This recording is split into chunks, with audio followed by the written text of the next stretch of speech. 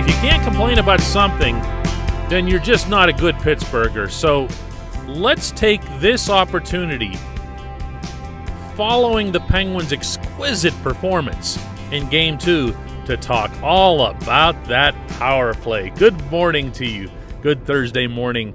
I'm Dan Kovacevic of DK Pittsburgh Sports, and this is Daily Shot of Penguins. Comes your way bright and early every weekday morning. If you're into football and or baseball, feel free to check out my daily shots of Steelers and Pirates right where you found this. I'm in New York. Tonight is Game 3 with a 7:38 p.m. face-off. And if there's one area, one specific area where the Penguins really haven't gotten it done in either of the first two games, and where they would do well to get it going tonight, it would be the power play. The problem with saying that, though, is that there's actually quite a few things that have gone wrong so far. I count 3. 1, there haven't been enough of them, and that has everything to do with the way the NHL has decided these playoffs are going to be officiated. This is not a Pittsburgh versus New York issue. It's not a Game 2 issue. This is everywhere.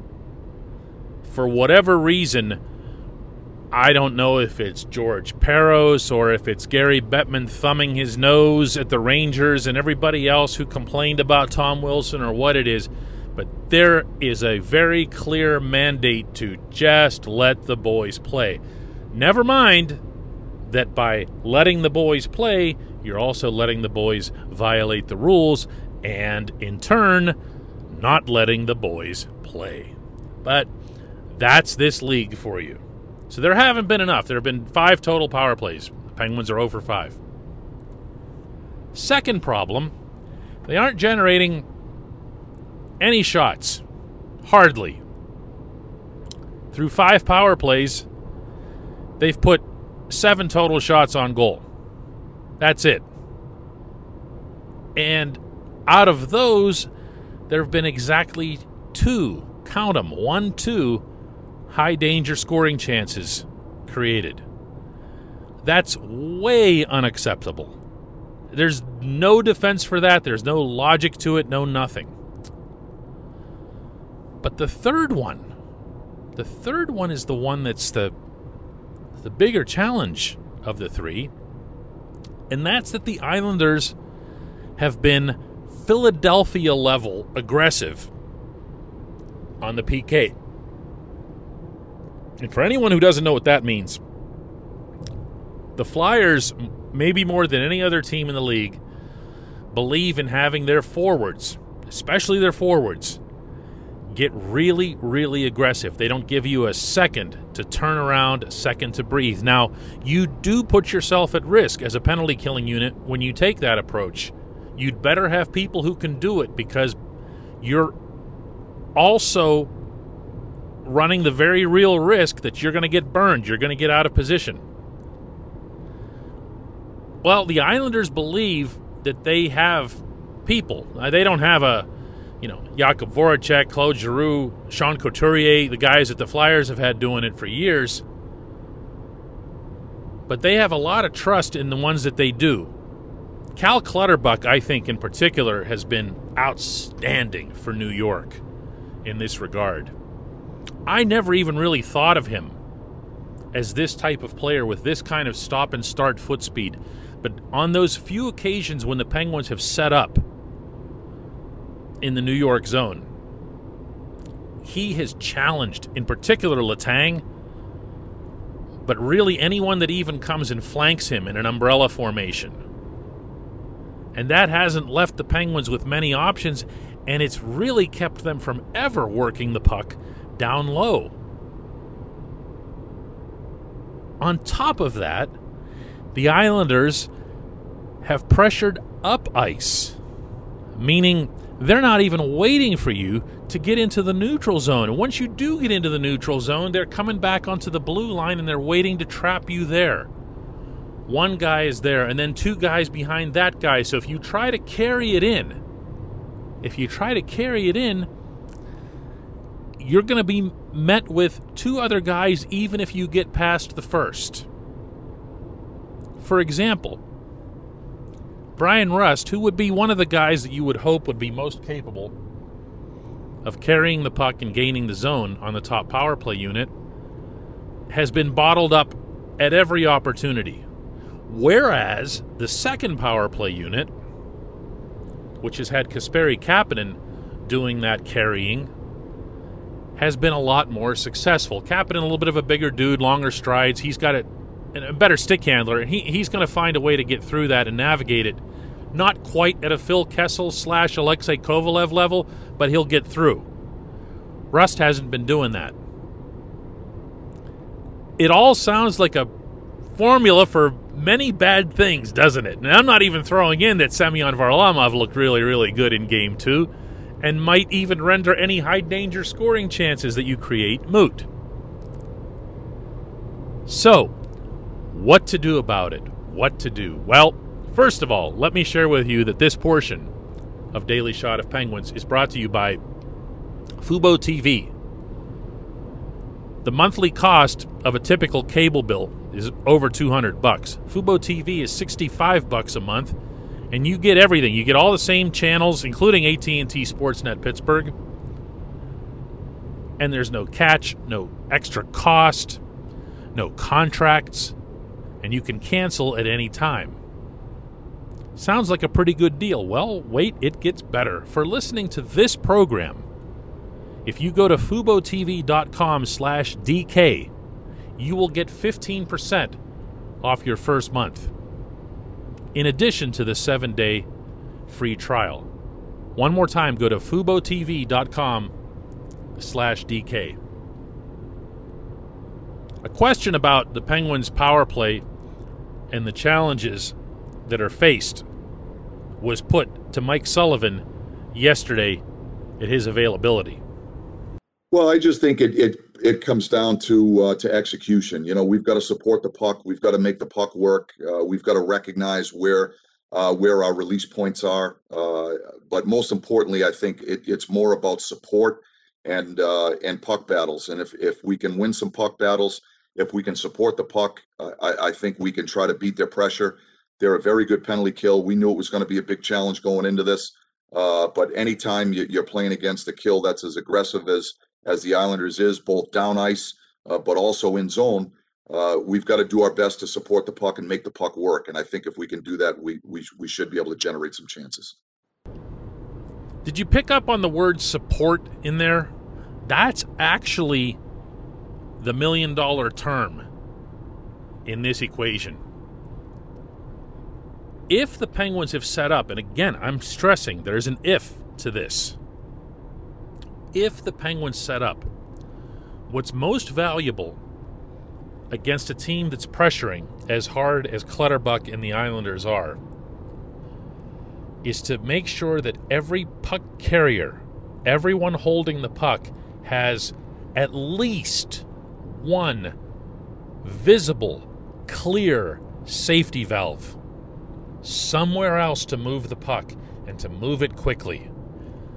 If you string together 2 or 3 passes in that spirit, and that's actually not asking a lot in a 5-on-4, there's enough ice out there and there's enough talented people, you're going to make Clutterbuck look silly. You're going to make the pressure look silly because someone somewhere is going to pop out wide open, and they're going to have the clearest of clear lanes to create something for a legit scoring chance. But what we've seen so far, and I'm going to keep pointing to Letang, not that this is his fault, he's been great.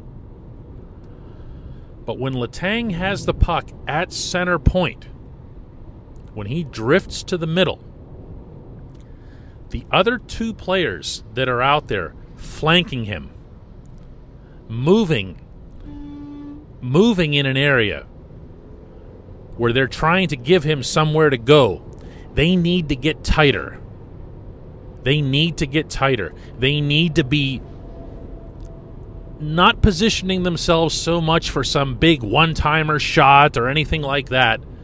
They just need to be there so that he's got somewhere to go, so that when Clutterbuck chases him, Clutterbuck takes himself out of the play.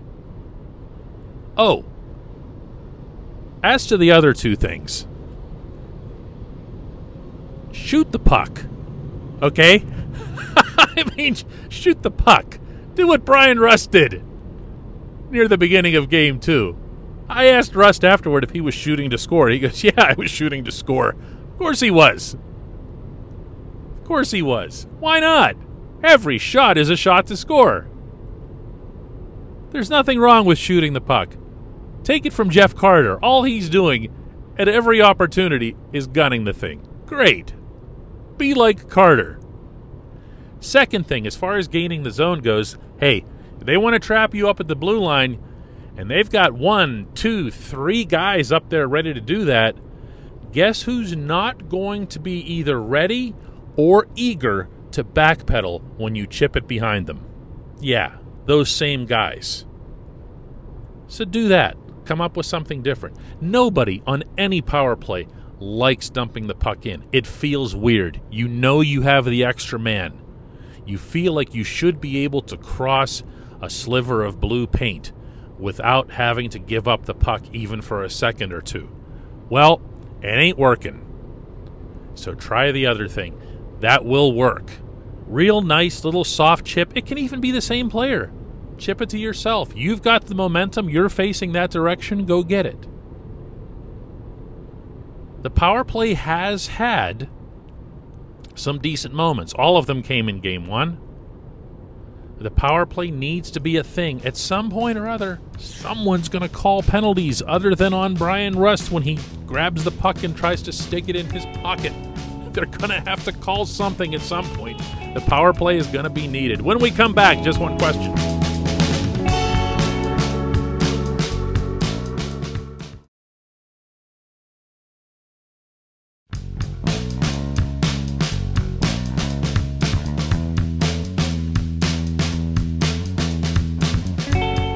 Welcome back. It's time for Just One Question, and that's always brought to you on this program by the good people at the Greater Pittsburgh Community Food Bank, where their mission is to help people in need across Western Pennsylvania, and they in turn need your help. Find out how $1 from you is all it takes for the food bank to put together 5 full meals for the needy. $1 equals 5 meals. Visit pittsburghfoodbank.org. Spell out Pittsburgh when you do that. pittsburghfoodbank.org.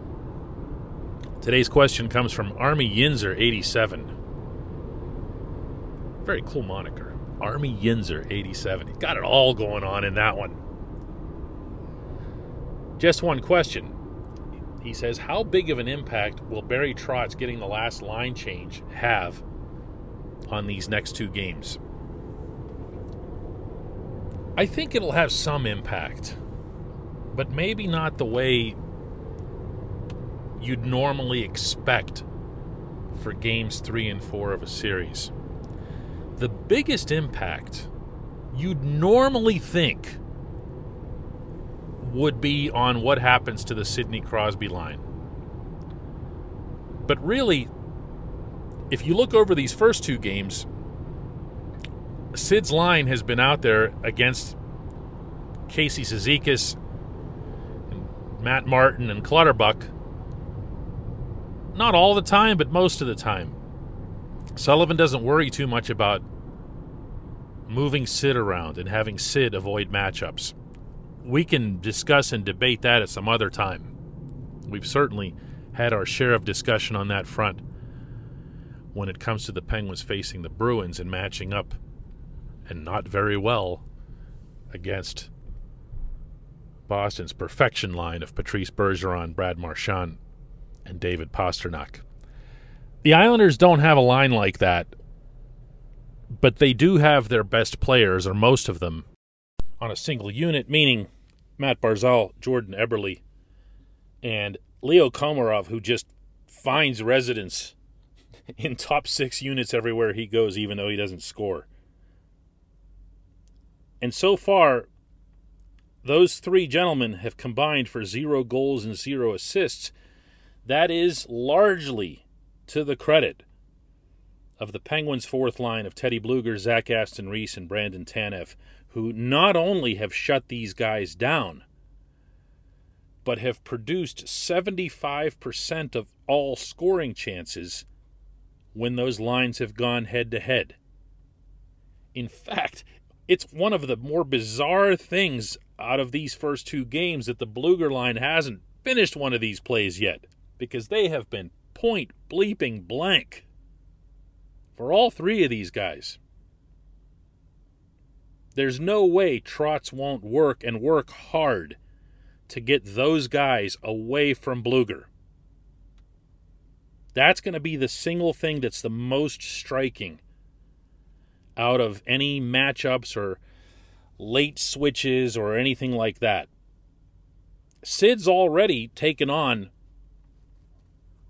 the best that the Islanders have. And even though his line isn't scoring a ton, they've put together a lot of shots, including 16 shots between Sid, Jake, and Rust generated in Game 2 alone. They're putting forth some offense. Cizikas and those guys aren't slowing them down. But the reason that overall that this isn't going to matter all that much is that the middle 2 lines between these teams, the 2 and the 3s, that's where the imbalance is. That's where the imbalance is. Who is the Islanders' counter to the Jeff Carter line? Who is it? This was the beauty of acquiring this player and dropping him into the one spot where he'd fit the best, meaning at center. And then on top of that, having him be this effective and this productive. He is the mismatch. And he is that without Evgeny Malkin even being in the equation. Malkin's making the trip here, by the way, but there's no indication yet as to when he'll play. I'm not expecting it. But if and when he does, and if and when he, is Gino again, presuming that that's possible, the level of mismatch only multiplies. So that's the answer that I have for you. Trotz can do that one thing. He can try to get Barzal and Eberle going. And actually, he's got no choice but to try to get Barzal and Eberle going because the Islanders don't score all that many goals. And if those guys aren't scoring, the Islanders are in big, big, big trouble.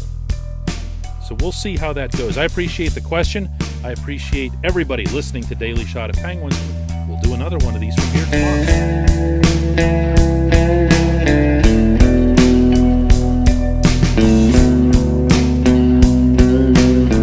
Point Park University, in the heart of downtown Pittsburgh, they understand there's no substitute for real-world experience and career-building connections. Their innovative curriculum engages students with distinctive experiential learning opportunities. Point Park's pioneering co-op program empowers qualified students to work in full-time, paid positions with their corporate partners while earning college credits. Visit pointpark.edu/works to learn more. Career ready. That's the point. Point Park University. Your front door, your car, your gym locker, your gun. Safety is a habit. Learn more about how to keep guns safe and secure. Visit ProjectChildSafe.org.